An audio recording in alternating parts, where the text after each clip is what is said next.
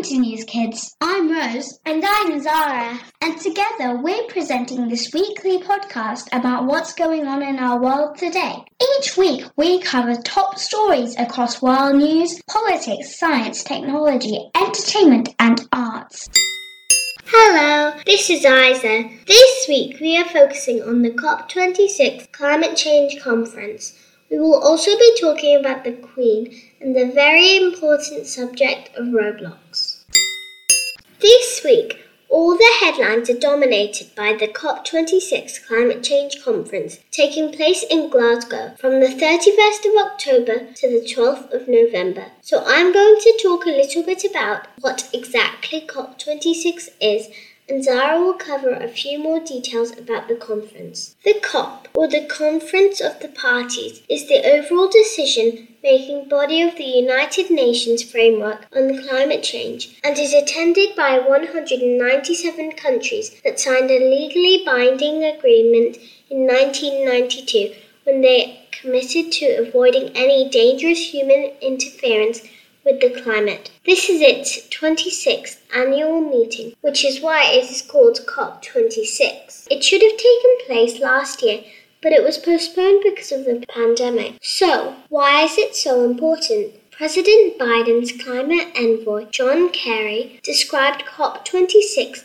as the world's last chance to avert the climate catastrophe. So, before we talk about the conference, let's talk a little bit about climate change. When we talk about climate change, we are talking about the global changes in the Earth's average temperature.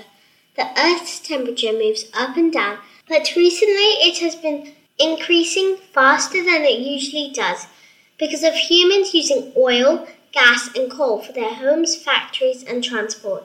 When these fossil fuels burn, they release greenhouse gases like carbon dioxide, which traps the sun's heat and causes the Earth's temperature to rise. We now have many more extreme weather events due to climate change, like forest fires and floods. The last 10 years were the warmest on record, and governments agree that collective action is needed. During COP21, which was in 2015, countries signed the Paris Agreement, which is a legally binding international treaty on climate change, in which countries agreed to make changes in order to stop global temperatures rising. Under the Paris Agreement, countries are supposed to increase their efforts every 5 years and to set new targets to limit any global temperature increases to 1.5 degrees Celsius. The eventual aim is to keep cutting emissions until they reach net zero in 2050. Net zero is the point at which a country is taking as much of these climate-changing gases out of the atmosphere as it is putting in. In any event, new targets were due to be submitted at the end of last year, but many countries either failed to submit them or submitted them without changing their targets. So with leaders from almost 200 countries attending, COP26 is acting as a bit of a deadline to secure tougher targets from countries and try and fulfill the aims of the Paris Agreement. So with all that background in mind, Sarah will now fill you in on some more details about COP26. Hello, this is Zara, and I'm going to update you on some of the big talking points around COP26. Some of the most important leaders in the world are attending the conference in Glasgow, including the American President, Joe Biden. Mr. Biden has pledged during the conference to work with the European Union and other countries to reduce methane emissions by 30% worldwide by 2030. It is very important to reduce methane to improve the quality of the air we breathe, as well as reducing climate change, and so this has been an important pledge. Another important agreement signed at COP26 is the pledge by more than 100 countries to end deforestation by 2030. Deforestation is when trees are pulled down for materials or to make space for housing or farming. It contributed to climate change because it cuts down forests that absorb a lot of the warming gases, such as carbon dioxide.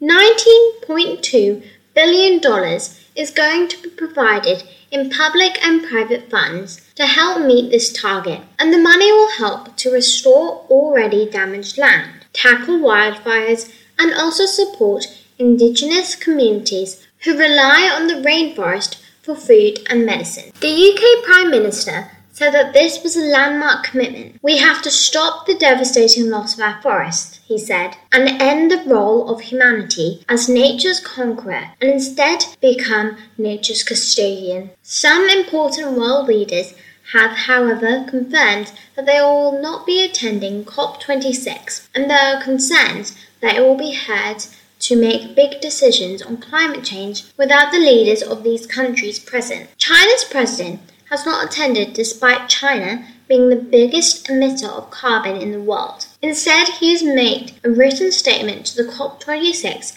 climate conference. He has called on developed countries to provide support to help developing countries do better in dealing with the climate crisis. In updated pledges, China confirmed to the UN last week that it would bring its emissions to a peak before 2030 and cut them to net zero by 2060. It also promised to raise total wind and solar power generation capacity to reach its goals. Climate watchers were hoping for greater pledges. One of the biggest issues is around developing countries who are not responsible for a lot of the emissions in the past. Africa, for example, has been the least polluted continent in the world, other than Antarctica, but is the most likely to be affected by climate change. There's an argument that these countries need money to help reduce their emissions and to cope with global warming. In his message to COP26, the Chinese president urged countries to balance environmental protection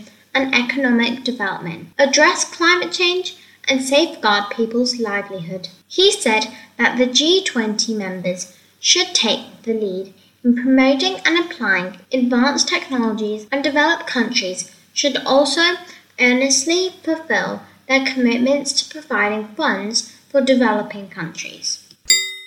Hi, it's Rose here. Following on from the stories about COP26, Her Majesty the Queen gave a moving video speech which was played at the conference, encouraging the world leaders present to act now to tackle the climate crisis. Queen Elizabeth II said there was always room for hope, despite the immense challenges of the climate emergency, as she called on the world leaders to recognise that the time for words has now moved to the time for action. The Queen talked about her pride in her own family for their enduring commitment to the environment, starting with Prince Philip. I remember well that in 1969 he told an academic gathering, "If the world pollution situation is not critical at the moment, it is as certain as anything can be that the situation will become increasingly intolerable within a very short time. If we fail to cope with this challenge, all the other problems will pale into insignificance."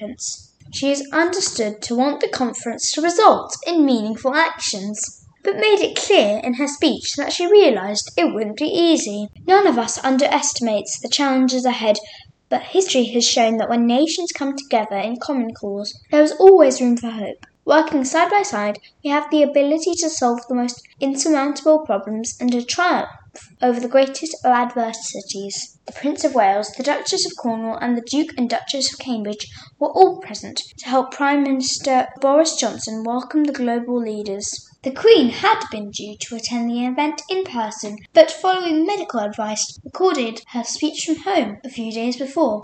Earlier this month, the Queen was hospitalised for preliminary investigations and advised by her medical staff to rest. It was reported that the Queen reluctantly took a few days off from her royal duties late last month and cancelled a planned trip to Northern Ireland. Exactly why the Queen was hospitalised was not specified, as she is entitled to medical privacy, but we all wish her a quick recovery. Hi, it's Laurie here. Did you experience problems with Roblox last week? The gaming platform is finally back online after a huge outage which lasted all weekend. Millions of players were unable to log on during the outage, which lasted 4 days last week. It started on Thursday 28th of October when users reported they were having issues connecting to the game, and eventually it became clear that most players could not access it at all. On Friday 29th of October, the official Roblox Twitter account posted the following message. We know you're having issues using Roblox right now. We're sorry and keep working hard to try and get things back to normal. Over the course of the weekend, the game's Twitter account posted regular updates. On Saturday, they announced they found the cause of the issue, and it was fixed late Sunday night.